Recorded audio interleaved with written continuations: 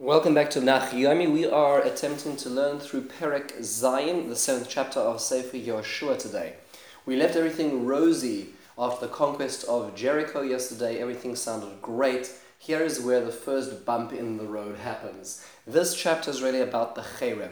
Remember, as Yoshua was about to let the people call out and the walls were about to fall down, Yoshua added an extra detail to what Hashem said, and that is that everything of the city is to be destroyed. Nobody's taking any loot from this battle.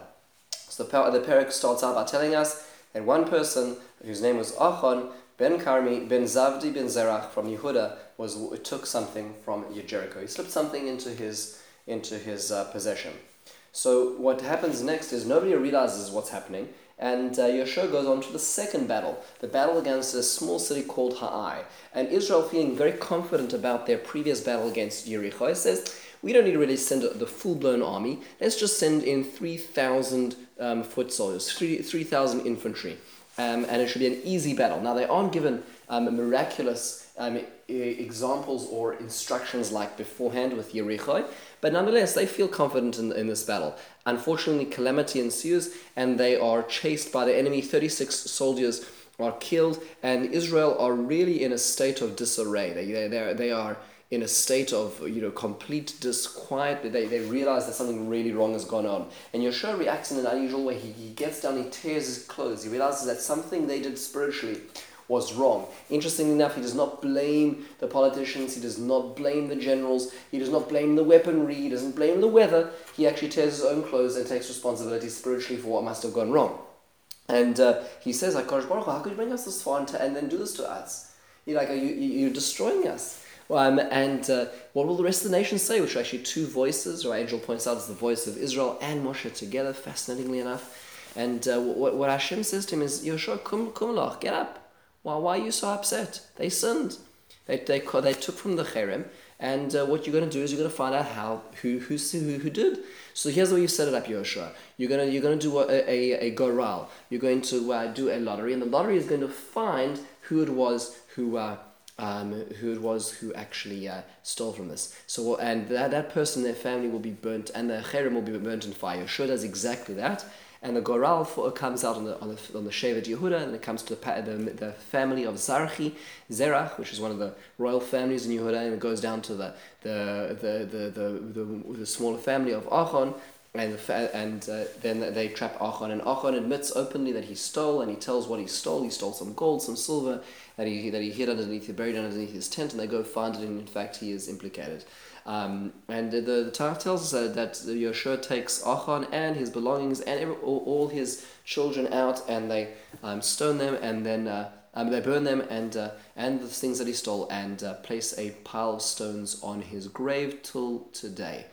And with that, the anger of Hashem dissipates. There is a tremendous amount to ponder when it comes to this Perek. Just want to put a few things on the map for thinking individuals, and that is the following. Number one is 36 people, like in the scope of things, is that really like a real loss in battle? I mean, come on, let's think about it. When we think about losses in battle, every person counts, but like they said 3,000 people, a loss in battle, 36 doesn't sound like such a critical number.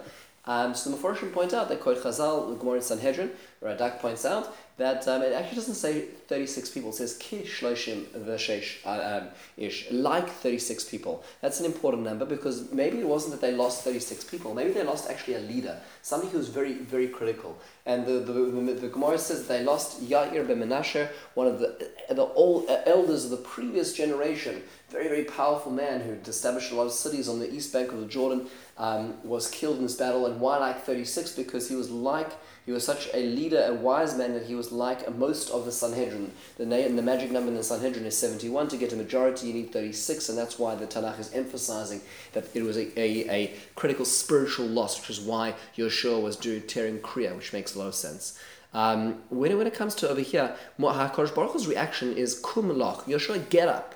It sounds like it's almost like Hashem's shifting the blame back to Yoshua. Why so? Why is Yoshua responsible for what went on after all? Meaning, like, somebody just slipped something into his own sock bag. Or like, what's going on? Why is Yoshua responsible? So Rashi presents a few options. Two of the options that Rashi presents is, number one is, Yoshua, why weren't you in the battle? I mean, you're complaining that they lost this battle. Where were you? Where was the general? That's number one. Number two is a really dramatically terrifying idea that Rashi says, and that is, HaKadosh Baruch Hu turns to Yeshua and says, Yeshua, who made the Cherem? Who made this prohibition that Bnei Israel would not be able to take from the actual spoils? It was you. I didn't say that. Yeshua, if you want to put charamim on the people and you want to say everything's off bounds, you've got to be 100% sure that you know that people can withstand that.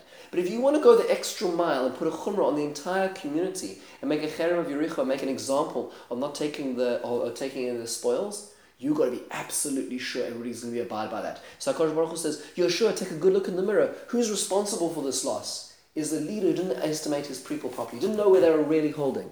Very shocking idea. It speaks to the core of leadership and how people are supposed to understand their constituency to the real degree. Finally, last point just to ponder, I'll leave this as a question.